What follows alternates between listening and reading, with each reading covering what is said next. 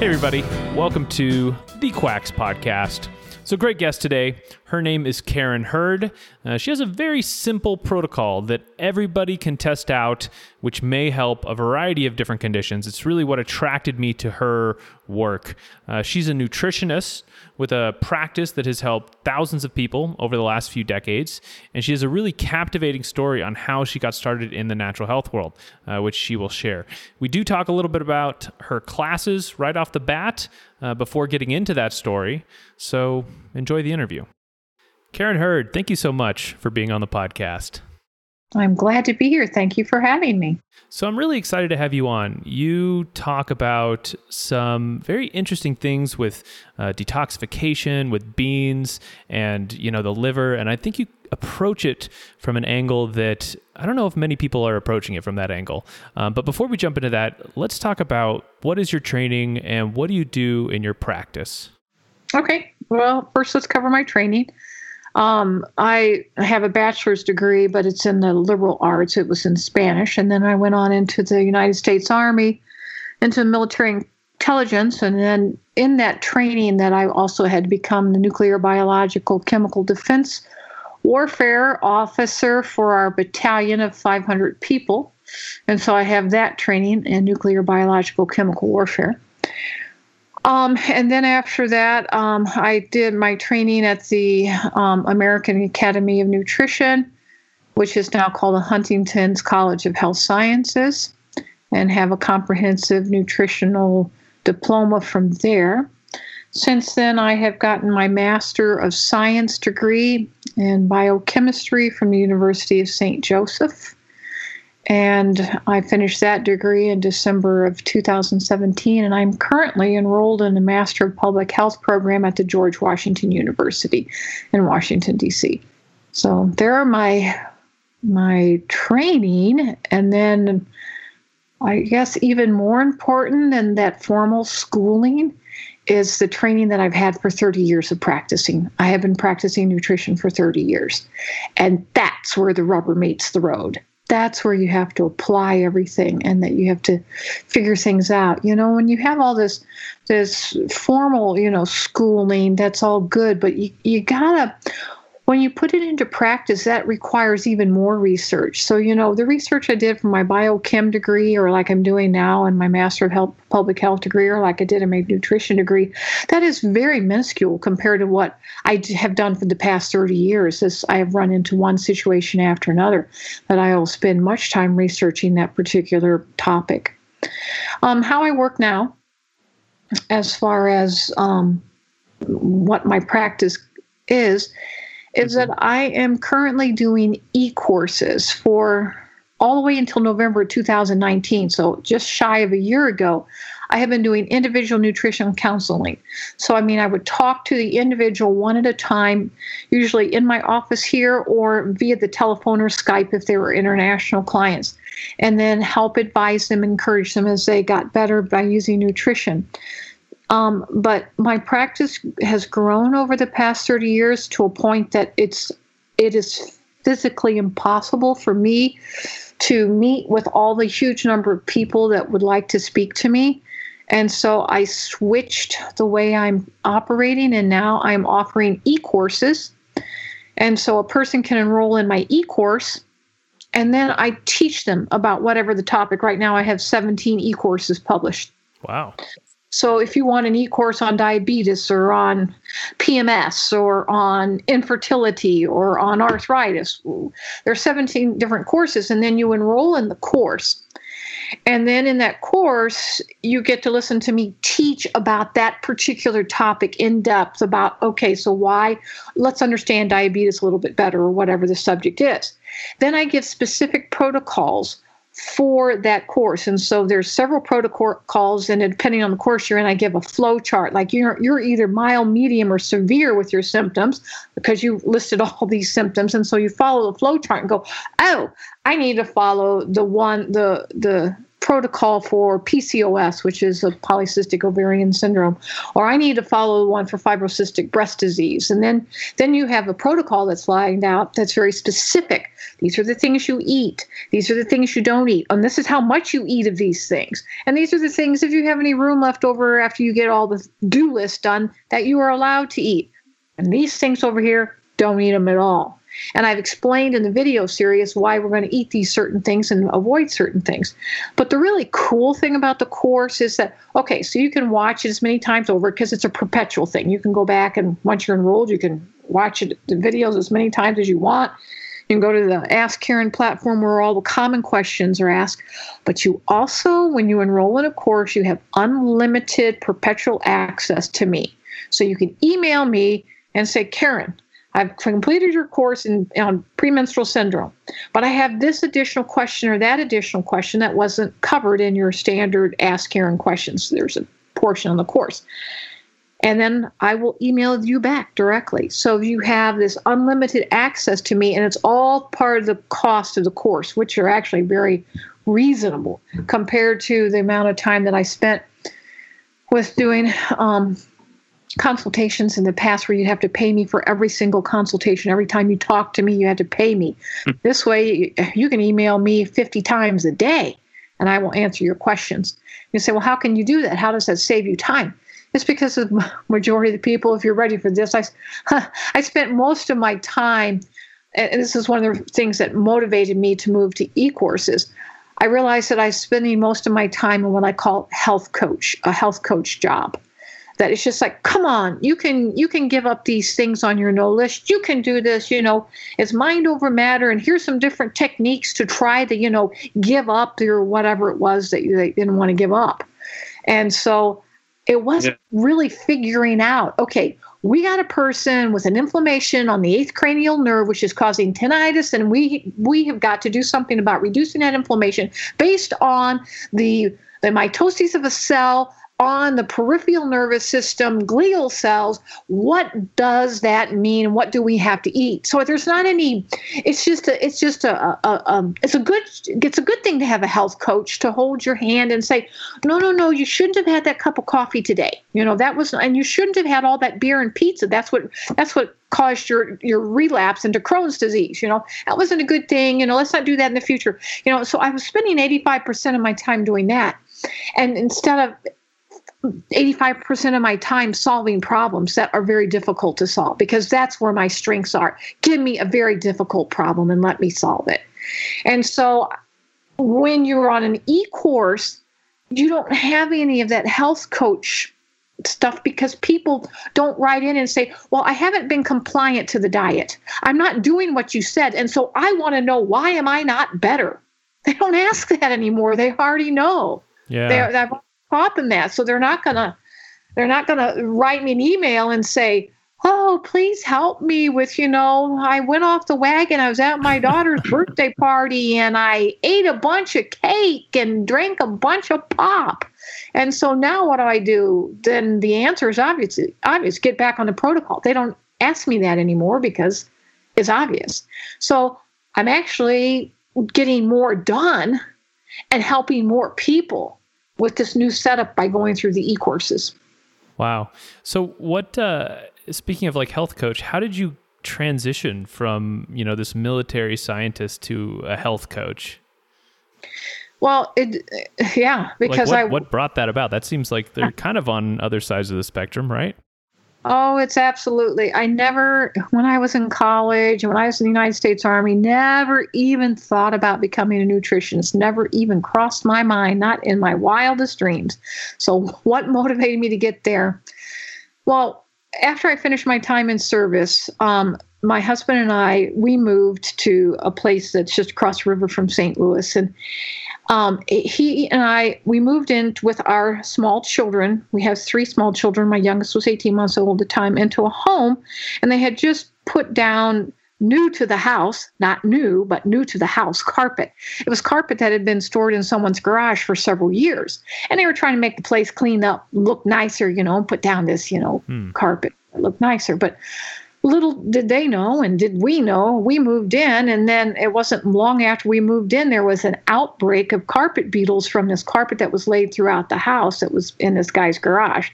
And you couldn't see the larvae, but boy, you could definitely see the little beetles when they came and hatched out.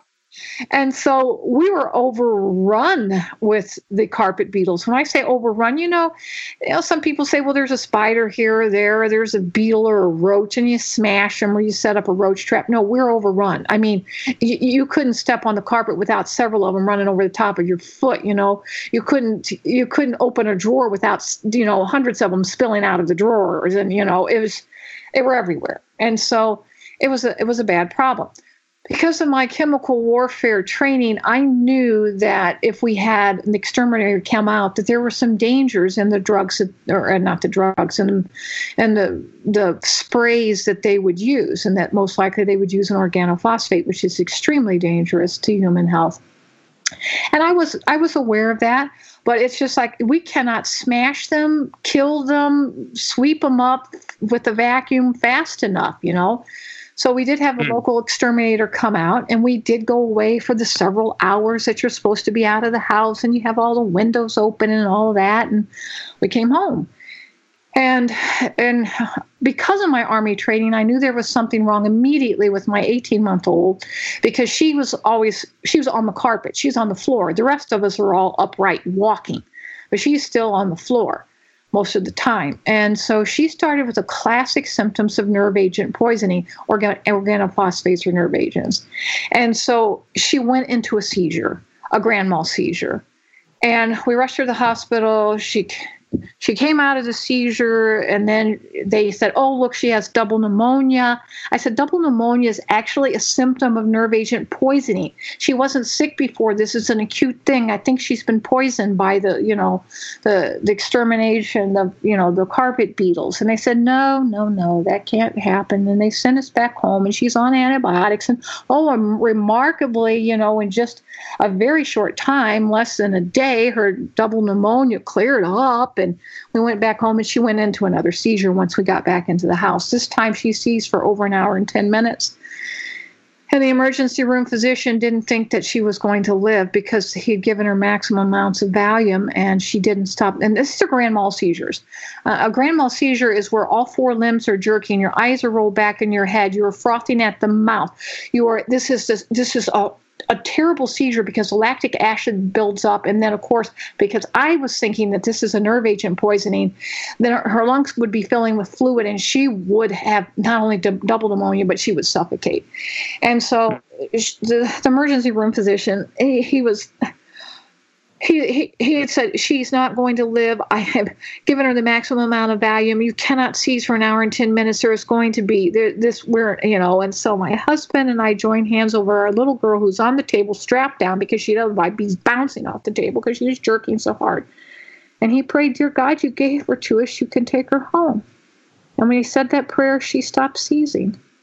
And the emergency room physician wheeled around and said, quick, we have to do, an x-ray. We have to do a spinal tap. And lo and behold, despite her being on antibiotics, she had double pneumonia again because the antibiotics. This was not a bacterial infection, and they had said it was a febrile seizure because of, some infection. It wasn't that at all. Her temperature never went over 100 degrees. Anyway, so they said, it's just another febrile seizure. I said, I want to go to St. Louis Children's Hospital. I'm not staying in this little hospital here. We were in a local hospital. So we went by ambulance to St. Louis Children's Hospital, and there she was admitted, and they did all kinds of tests except the one test that I asked them to do. They tested her for epilepsy, mainly is what they were looking at. And I said, please, you have to run a cholinesterase level. This is the level that will say if she's been poisoned or not. They would not. They flat refused. It's a simple blood draw. It's a simple blood test. They would not. They said your little girl was not poisoned. This is a febrile seizure, and we're going to put her on phenobarbital, and that's an anti-seizure drug. And this is just this is nothing to do with your house being sprayed for carpet beetles.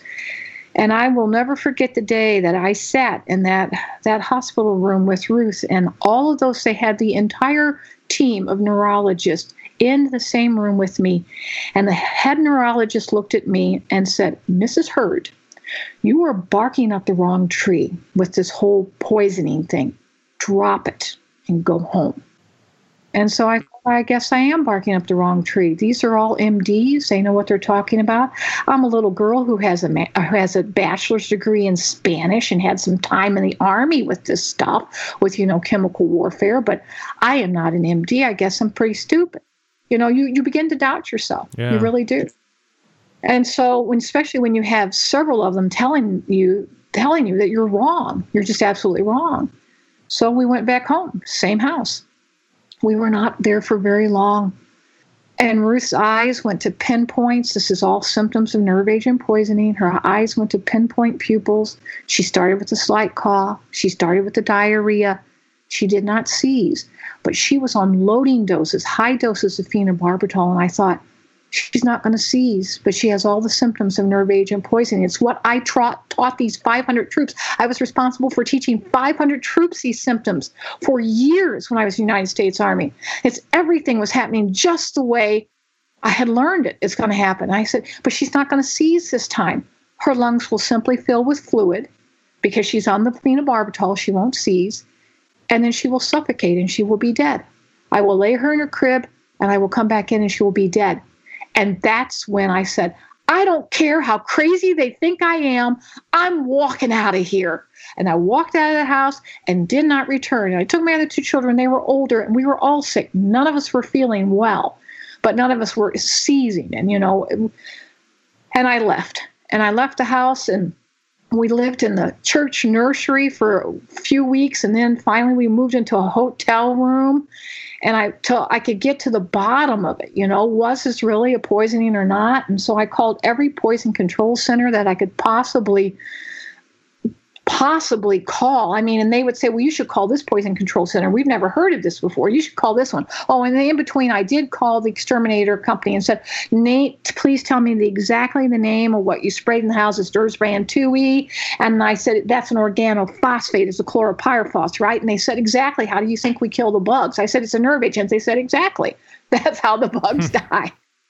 And so that was confirmed. And then but they just sprayed according to what they spray. And so wow.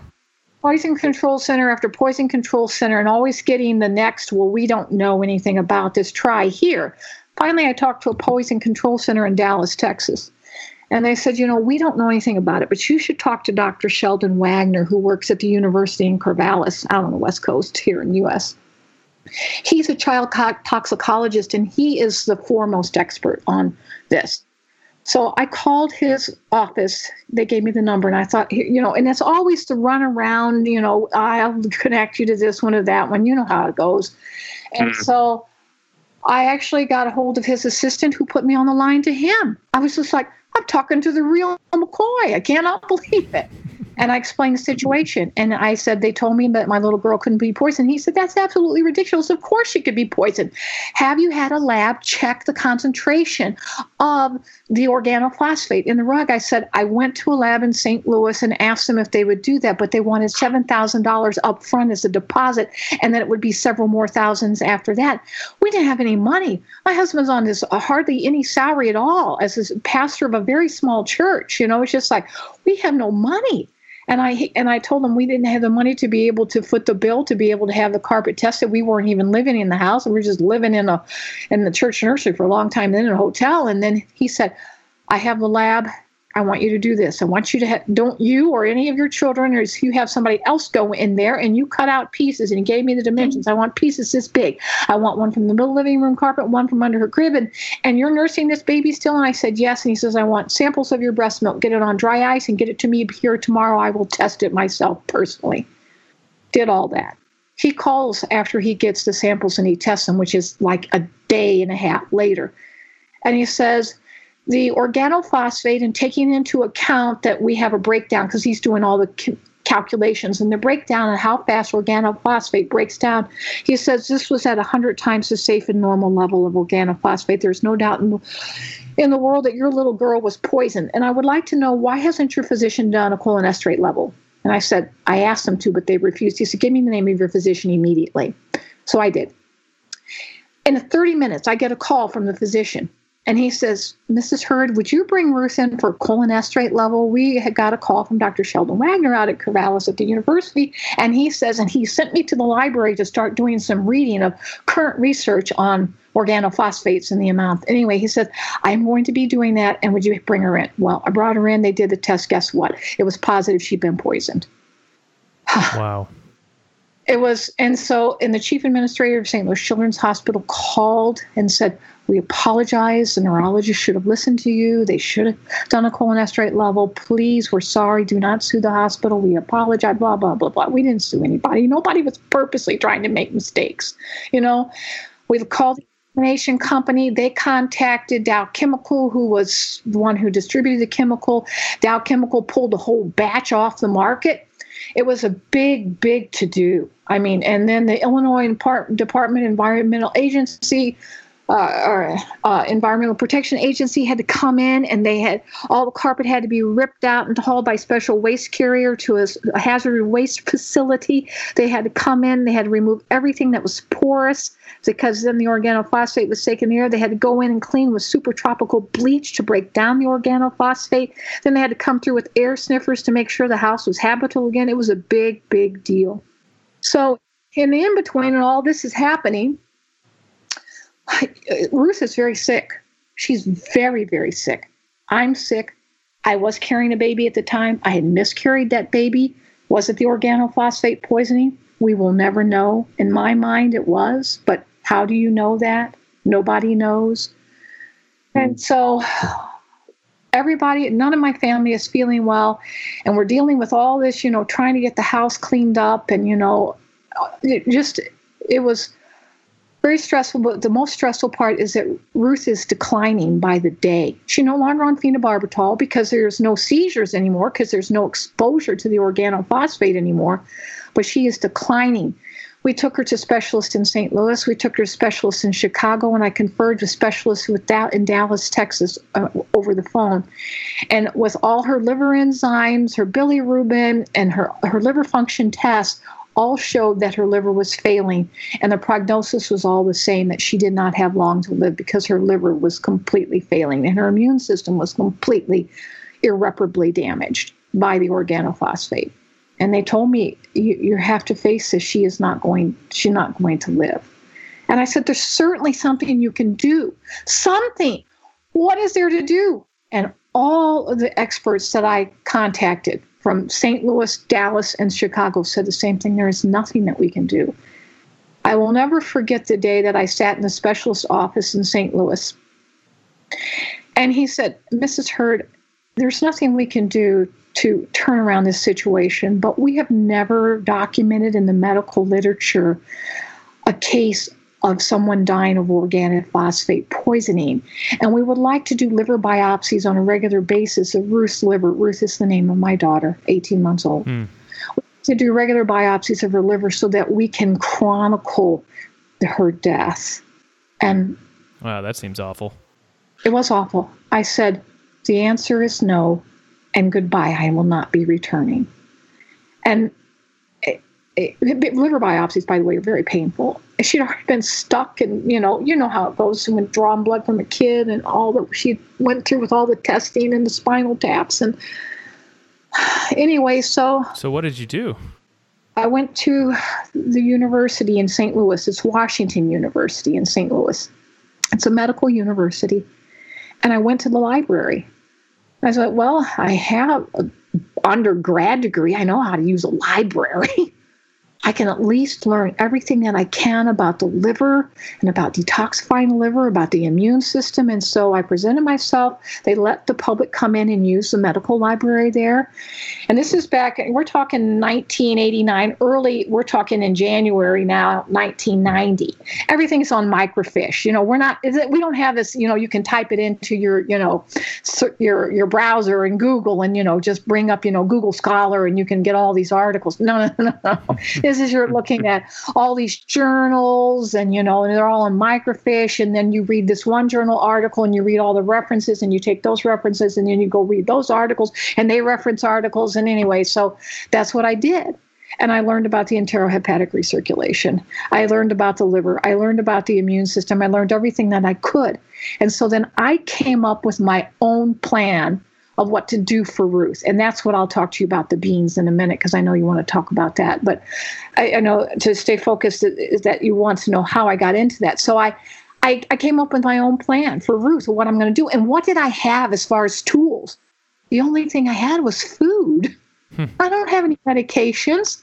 I don't have any cool equipment, lab equipment, or surgical procedures. I have nothing. I'm just a layperson out there, and I can feed her food. And so that's what I did.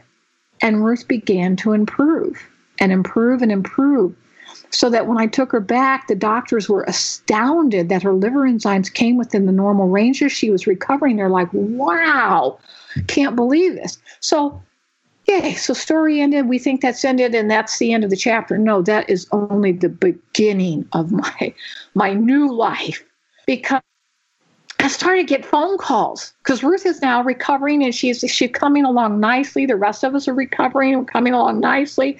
We're back in our cleaned up house, no carpets. We didn't go back to carpets. There's just no carpets in the house. We're just going to have, they put down tile for floor, and so, and so people started to call me and say, I have a son, I have a daughter, I'm my husband, my father, my wife, or whatever, and they have this, and this problem. What should we do to get them better? And I said, first of all, how did you get my number? How do you even know to call me? Well, we read the article in the St. Louis Globe-Democrat. I said, what article in the St. Louis Globe-Democrat? And then they pointed me to an article, and sure enough, there was an article in there, "A Little Girl Destined to Die Lives." And they were talking about my case. I don't know who published it. Nobody ever came and talked to me about it. I mean, I don't know who gave them the information. It's just this little article in the St. Louis Globe-Democrat. And people, however they got a hold of me. And I say, I can't help you. I don't know what to do for your daughter or your husband or your father or whoever it is. I have no training. I can speak a little bit of Spanish, and I know a whole lot about military intelligence and chemical biological warfare. But that's about it. Okay. So I don't know. And they said, please, we don't care. We don't care. You helped your daughter, and she's surviving against all the odds that the doctors gave you, blah, blah, blah. And I said, well, I guess I could go down to the Washington University Medical Library and read about the situation and make recommendations. But you have to understand, I have no training. I'm not a nurse. I'm not a doctor. I'm nothing. They said, we don't care. So that started my unofficial practice.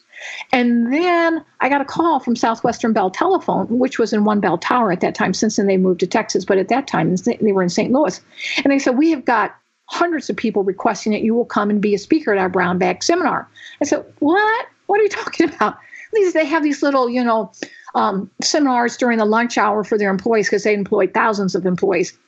They filled up that entire skyscraper in St. Louis, and they can, go to professional, learn about how to take better care of your finances, or this and type of, this or that. And, they had a lot of requests for me to come and talk about nutrition. I said, well, I can come, but what do you want me to talk about? Well, how about just general nutrition? We had 300 people in the lecture hall at one time on these brown bags, and they had me come back month after month. Then the Drury Inn started asking me to do brown bags, and then St. Louis Parish, and I'm not advertising, they're just this word of mouth. In the St. Louis Parish, Catholic Parish, they have, St. Louis is a big Catholic town, and they said, we want you to come talk to our Parent Teachers Association, and and then finally the University of Missouri called me and said, Karen, we'd like you to come teach nutrition. I said, I have no credentialing. They said, we know that it'd be really helpful if you could get some. And so I said, I think that's a good idea. So that's when I enrolled in the American Academy of Nutrition and went ahead and got my comprehensive nutrition training. So that's where it all started. Now, in the in-between, did I ever teach at the University of Missouri? No, I didn't, because my husband took a pastorate here where I am now in Fall Creek, Wisconsin.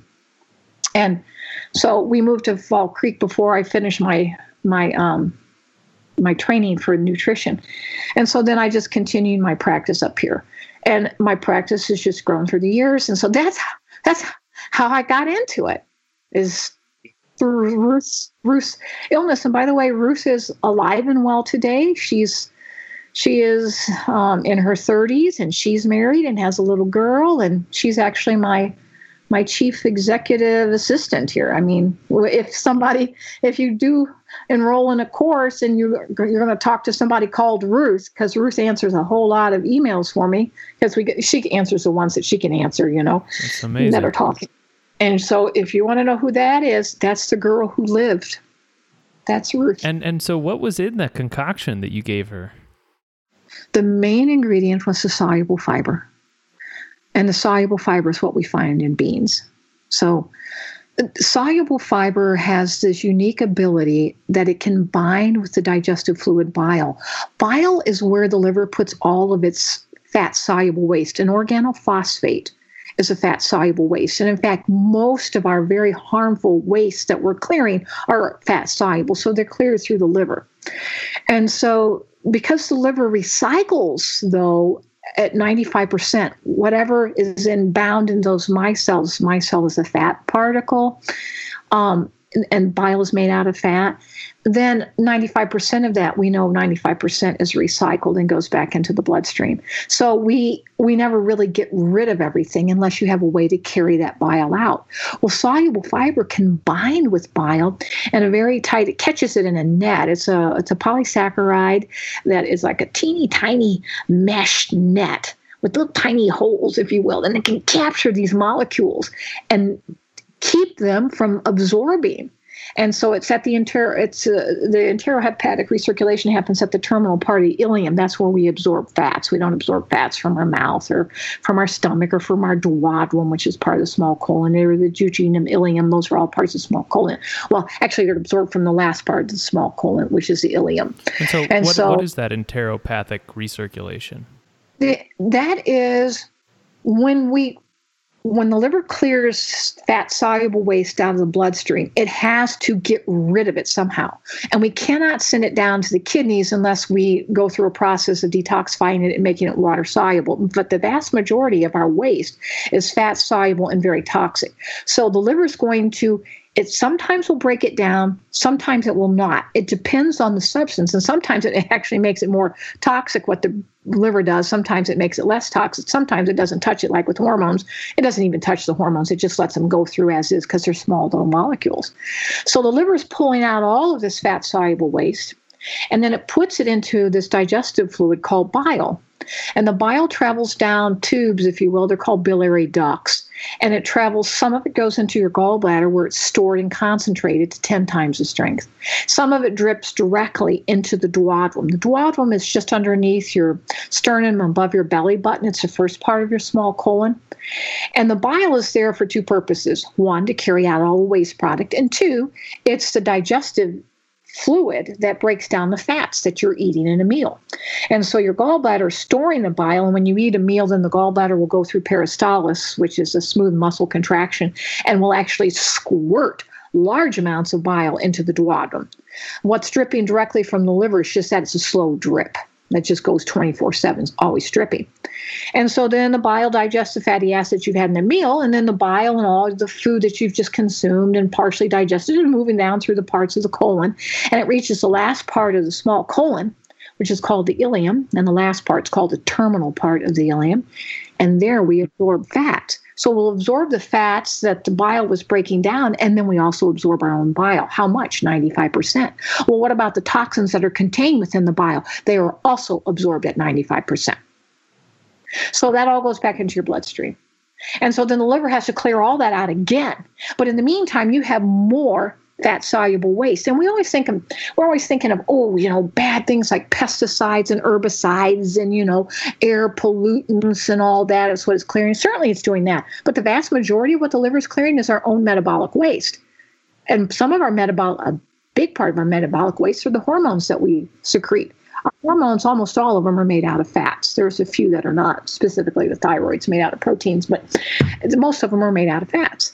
And so all those, if you have excess hormones circulating in the bloodstream, that's not good. If you have excess estrogen, you could get estrogen-fed cancers. If you have too much testosterone, then you can have problems with testosterone-driven cancer.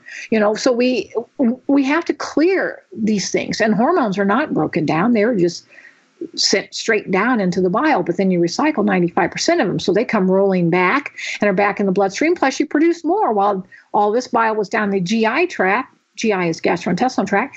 And then when it comes back, we have new plus the old. And so what happens is we recycle this bile over and over and over again.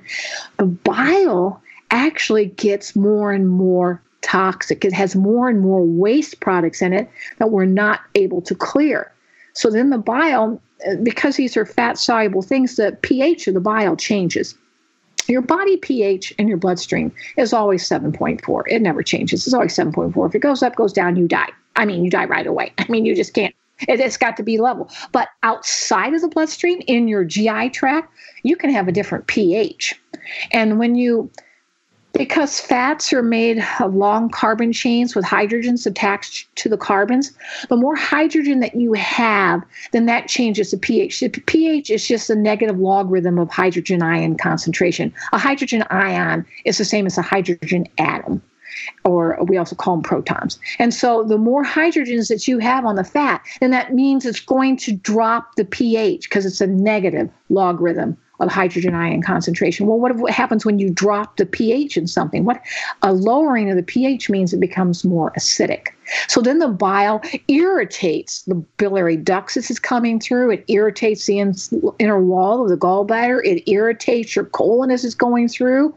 And then it causes inflammation. It can cause ulcers. It can cause diverticulosis. Or it can cause, that's an outpocketing of the larger colon, because some of this bile is going to be moving, 5% of it's going to be moving into large colon. 95% is being recycled, but 5% move into large colon. And why is it reabsorbed? Why isn't it going out of the body? Because it's a fat, and there's nothing bound to the fat to keep it from reabsorbing. All fats are absorbed at the terminal part of the ileum. It's the chemical construct of it. You would have to actually attach another molecule to it, which is what soluble fiber does. It's actually capturing these molecules. And so it keeps it from being absorbed. If you don't have soluble fiber, it will be absorbed.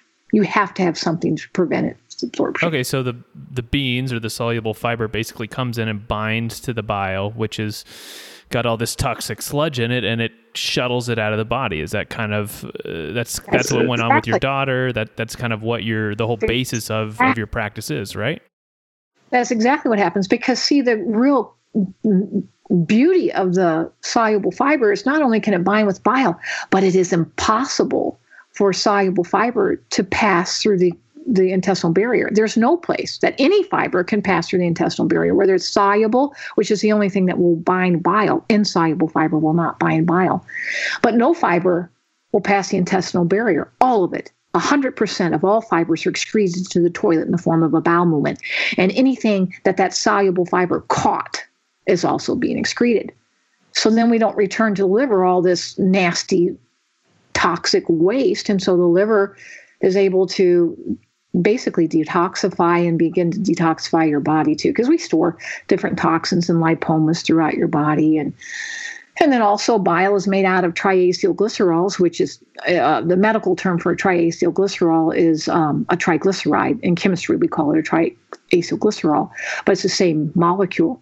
And so then we lower your cholesterol by eating soluble fiber, because you'll be making new bile. Because why make new bile if you're recycling your old bile? You already have it. We don't need to use up any of your triglycerides in your bloodstream. You'll say, well, LDL is a real problem, low-density lipoprotein. But the low-density lipoprotein is just a triglyceride core with an lipoprotein shell. So, we just break the shell, and that's what HDL molecule helps us do in the liver. And then you have the spilling out of the triglycerides. And so to clear the triglycerides, if we make them into bile and we throw the bile away, you just threw away all your bad cholesterol. It's really cool. Yeah. So you recommend people eat beans. What goes into that recommendation? A half a cup. Now, this is given that you're just a normal out there person that doesn't really have any health problems, and you're fine. Half a cup for a person 120 pounds or more, unless you're a really big guy. I mean, big football player type of guy, they'll have to have more per serving. But half a cup, 3 times a day, breakfast, lunch, and dinner. So you'll be getting 15 grams in a half a cup of cooked beans. There's 5 grams of soluble fiber.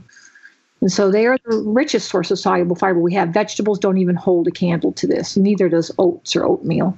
And so if people do this, what do they expect? What is this to keep their health better? I mean, what's kind of the aim? Well, it certainly will help you with general good health. But what it does is it prevents heart disease. It prevents all kinds of colon and gastrointestinal problems. It prevents cancer. It prevents anxiety, depression, mental health issues. It prevents diabetes. It does that basically by preventing the buildup of these toxins? Exactly. And so that's just, and then if you have a person that's really sick, they have, some really severe problems, then they may have to eat their beans more frequently. When I was sick, I gave her beans we're talking 8 to 12 times a day. And she wouldn't eat them. At that point, she was so weak, she could hardly eat. And so I just had to shoot them down, put them, blend them and put them down in a oral syringe and shoot them down the back of her throat. Yeah. So what kind of conditions do you find really respond well to this in your practice? PCOS, but any women's problem with, PMS, premenstrual syndrome, polycystic ovarian syndrome, fibrocystic breasts, uterine fibroids, cysts on the ovary, people with anxiety really need this because anxiety is an overproduction of very specifically epinephrine and norepinephrine, 2 hormones made in the adrenal glands. They are big ones. Infertility, most infertility is caused by an overproduction of hormones. And that's a very long explanation. I have a whole course on that to explain it because it's extremely detailed. But and gastrointestinal problems, you got to have beans. And so many people, when they have gastrointestinal problems, whether it's Crohn's disease, ulcerative colitis, or it's just IBS, which is an irritable bowel syndrome, or IBD, which is inflammatory bowel disease, whatever, they're afraid of beans, or it's just that's exactly what you need because we have to change the pH. So we got to pull some of this fat, because it's getting more and more concentrated with the hydrogen ions. We got to bring this pH back up. And we're going to do that by eating the soluble fiber, by throwing away the bile. Wow. Do anybody, any stories stick out to you in your mind of somebody who, did this and really had a great recovery? About 30,000 stories. I've been doing this so long, it has become so commonplace. I will get dozens of emails each week saying, I feel so much better. I can't believe this. This is the first time in years I've had no PMS. We've been trying to have children for years, and I am pregnant. I'm now at 18 weeks pregnant. Thank you, thank you, thank you. Or my gallstones, I'd gone in, and my doctor said, look at all these gallstones that you have. And gallstones are just bile that has got so much hydrogen, because what I didn't tell you, you not only change the pH when you add hydrogens to something, you also change the physical state of the bile. Bile is a liquid, but when you keep adding hydrogens, it turns it into a solid. Well, what's solid bile called? They're called gallstones. And so, I just got an email last week, from somebody saying, look, I want to show you, and they're showing me their actual ultrasound. Look here at all these gallstones I have. And look how, after I've been on the diet for a couple of months here, there's only one left and it's diffused. It means it's already breaking up and going away. I hear these stories every day. I mean, it's just lots and lots of them. I used to have panic attacks, or I'm an actress, and before I go out on stage, I just make sure that I eat my soluble fiber because it brings down my nervousness and anxiety so that I'm calm, cool, and collected and go out there and do my part. It's just lots and lots. What do you think of the negative talk around beans? I mean, there's a lot of stuff online about, anti-nutrients in beans, like maybe overgrowth of bad bacteria, hypothyroidism. I mean, what's your kind of take on those? Well, first of all, you have to be specific on, what it is. Most people are all upset about the phytic acid and about oxalates, which are found in all foods that grow from the ground, and beans included. And beans can be a higher source of that. But whenever you soak or cook a bean, you're lowering the phytic acid and you're lowering it. I mean, I got tons of studies on this stuff that actually go through and show you by what percentage these things are dropped when you soak and cook a bean. So a lot of people aren't really looking at the research just because they don't know.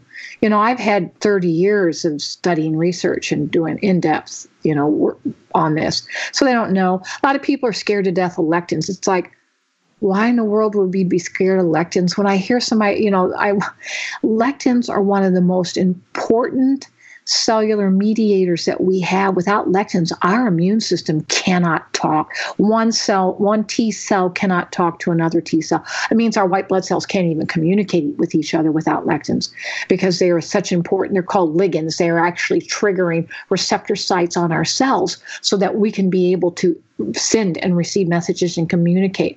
They are absolutely critical. And then as far as, the gut health, beans couldn't be better for your large colon because they have the fiber there. Now, our gut health, you say, well, they get fermented. Everything can get fermented, but the fermentation process is actually triggered by hormones, not by what you eat. What you eat is what's getting fermented. It's not what's creating the fermentation process.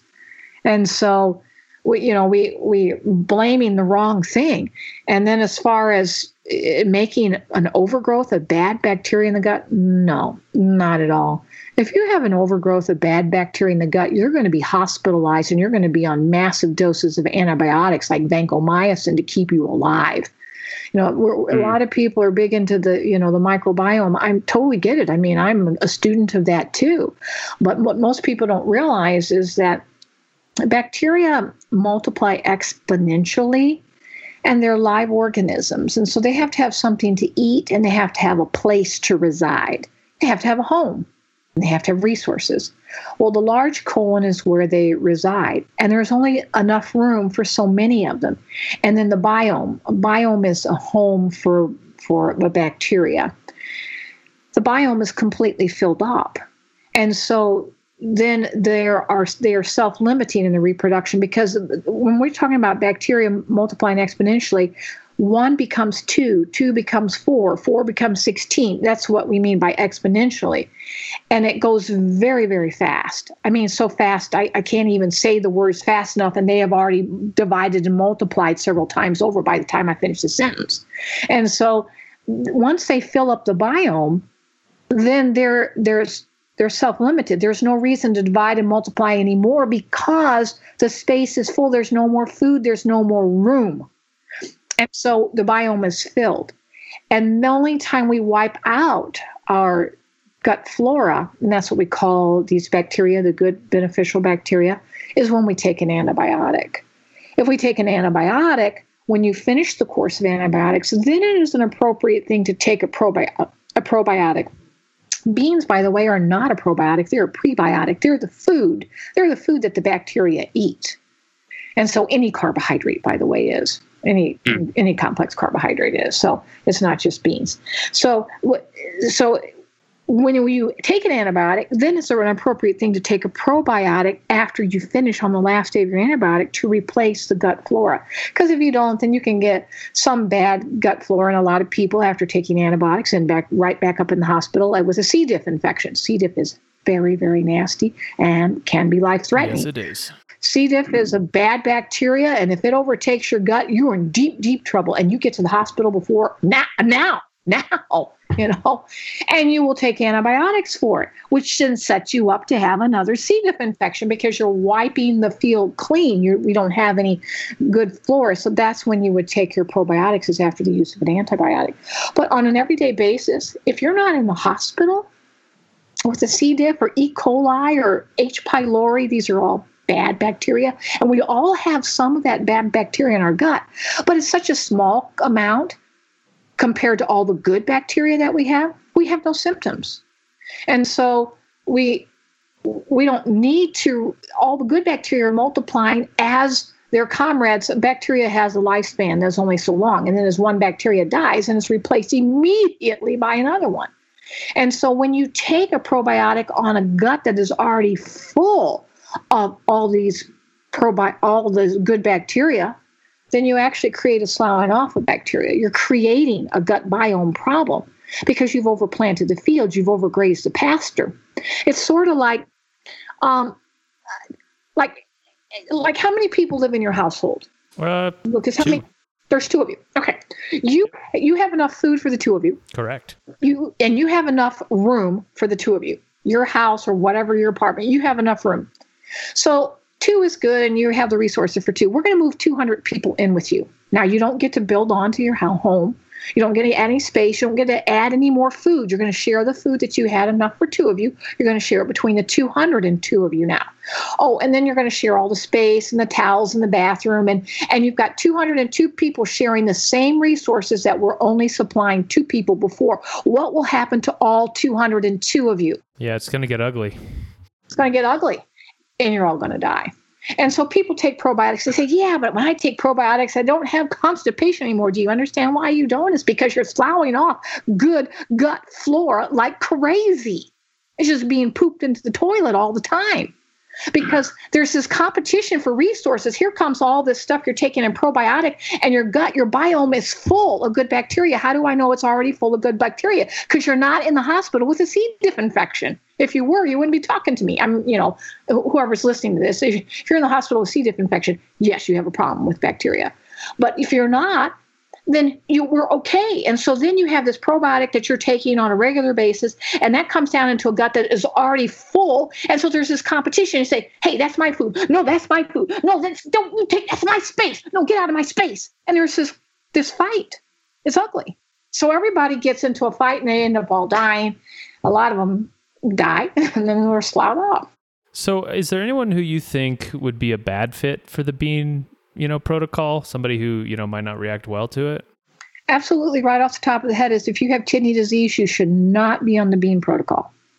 So people have different stages. There's 5 stages of kidney disease. We have to do soluble fiber in the form of psyllium then. Psyllium doesn't have the potassium. See, beans are rich in potassium. They have calcium. They are a wonderful source of folic acid. They have a lot of good minerals and water-soluble nutrients in them. But if you have kidney disease, this will put a load on your kidneys that are already struggling. So we will still want to do soluble fiber, but we will do it in the form of psyllium that doesn't carry all of those other wonderful nutrients that would normally be good for you. So the only one is kidney disease. Some people will say that they're allergic, to a black bean or a lentil or whatever it is. Then we choose a different bean. And if they say, well, I'm allergic to all beans, then we just use the psyllium instead. All right. What have you looked at all into? I know there's some pharmaceuticals out there that will bind to bile. I think like cholestyramine is one. I think there's some others too. Have you looked at those at all? Oh, yeah. They're typically used by an MD that will prescribe those with people who have a problem. But the beans are doing a more effective job because they don't have any side effects compared to the bile binders. So, you can take a med if you want to. I mean, it's up to each person. How do you want to treat yourself, with food or with a medication? It's up to you. But the beans are actually more effective than your cholestyramine, or there's several of them out there. Okay. Well, I mean, we don't have a ton of time left, and so I know you have extensive knowledge on diet and stuff. I wanted to just tap your experience and kind of get your opinion on something, which is, right now in kind of the macro view, there is this fight kind of going on between the keto diet and like the vegan diet, and they are diametrically opposite to each other, and yet people will find that they really get helped by one or the other. In your opinion, why is this occurring? Why is this a thing? Okay.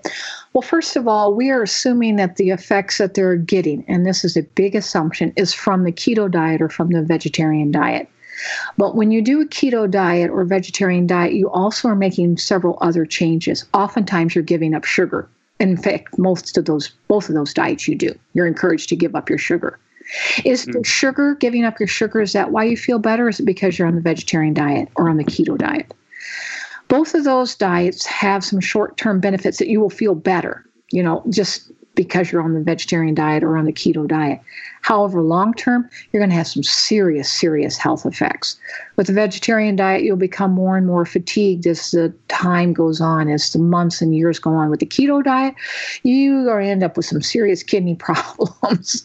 You're looking at that because the keto diet puts you in a state of where you have to always be breaking proteins down, and then there's a fats that are being broken down too. But this is very hard on your liver, very hard on your kidneys with all the metabolites that are made from it. So long term, you're making yourself worse. But you really have to, when you're doing something with diet like this, we just forget to look at all the other variables. Did you also give up your caffeine when you went on your keto diet? Did you give up your fruit? What else did you give up? Because those might be the things that are making you better. So, yeah. Gotcha. So what do you think is probably the worst mainstream advice that you hear out there? I hear this over and over and over. Nutrition will not fix your problems. The only thing that will fix your problems are medications and surgeries. And that, for the vast majority, I'd say over 90% of all of our situations, that does not hold true. For some things, if you're in a car wreck, you really need to go into surgery to have your arm sewn back on or whatever, fix the bleeding part of you that got all banged up. Yes, but to say that, I hear this over and over, there's nothing that nutrition can do to dissolve a gallstone. There's nothing that nutrition can do to resolve your depression and anxiety. There's nothing that nutrition can do to help you with cancer. There's nothing that nutrition can do to help you with, name it. And that's the biggest travesty, because nutrition can help all of those things. We don't suffer from acute infectious disease. Even with COVID-19, that's not an acute infectious disease like the bubonic plague. What we suffer with, most people, and you can check out World Health Organization, you can go CDC, and I've studied this in my Master of Public Health. They're just hammered at us. Is most people in the world are dying from chronic diseases like heart disease and cancer, diabetes, arthritis. These are chronic diseases that can be controlled with your diet. So you talked a little bit about your courses. Is there anything else that's new that you're getting into? Do you have any new books coming out? I have my neurological course that will be coming out probably in December, and that'll be my 18th course. And I'm going to have a course on cancer and a course on heart disease. I could go on forever publishing courses, but it'll just be new courses. And if they want to access those, they just go to my website. Yeah. What is your website? How can people find you? My website is just my name. My name is Karen Hurd, and it's Karen, so the traditional spelling of Karen. And then Hurd, which is spelled Hurd. Hurd. So the website is KarenHurd.com. Great. And you can look at all the different courses. You say click to see our e-courses, and you can look at all of them. And there's a description about all of them. You can watch an introductory video for free on each one of them. So. All right, Karen. Well, thank you so much for coming on. You're welcome. Thank you for having me. So that was Karen Hurd. I will have the links that she mentioned in the show notes if you want to check those out, see the classes and stuff that she offers. In the interview, her bean protocol, super simple. It was half a cup of cooked beans per meal, which would give you about 15 grams of soluble fiber per day. So I personally do some beans with breakfast and dinner, usually about half a can of these organic refried beans that I get at Costco, and I enjoy it. I think it works great for me. I definitely feel better doing a little bit of beans. I didn't ask her whether she liked certain types of beans, but from reading her stuff online, it does seem like most any beans will do. I think testing out different types of beans would probably be like a good idea. So for me, black beans make my teeth feel sensitive for some reason. I don't know why. I avoid red beans too because they have a little bit of vitamin A in them. So, if you want to try out this simple protocol, it might be a good idea to get a few different types of beans and just see what you like best. Now, one thing she mentioned was the oxalates in beans being a concern, and she kind of said, cooking beans can lower those oxalates. If you don't know about oxalates, there is a lady on YouTube named Sally Norton who I'm currently trying to get her on the show, but she's apparently in the midst of writing a book. She's done a lot of really interesting work on oxalates. The bottom line, though, is your body can handle a certain amount of oxalates, like just fine. But if you are eating, several really high sources of oxalates, you might start getting, joint pain or histamine reactions or just other kinds of symptoms of too many oxalates. So for me, I don't eat chocolate, I don't eat spinach, rhubarb, or any of the other, really rich sources of oxalate. So, some beans every day is really no big deal. But if you are eating a lot of these high oxalate foods, it is worth thinking about. A couple other ones come to mind: almonds, sweet potatoes. Sometimes people who are on the keto diet, they do a lot of sweet potatoes and almonds. They can have too many oxalates. But I'll put a link in the show notes with a list of high oxalate foods, but you can just Google that and find a bunch of lists. So anyway, that is all for now. Next episode, I have Dr. Jason Haralak coming on, who is an expert in the microbiome. And when I say expert, I mean, actually doing work with patients, expert, who kind of has real, like, this works and this doesn't work kind of knowledge. It should be really good. As always, if you can help me out by shopping through my Amazon link on quackspodcast.com, that is very helpful. Doesn't cost you a thing, and we'll throw a few bucks my way if you are getting any value from these podcasts. So thanks so much for listening, everybody. Be well.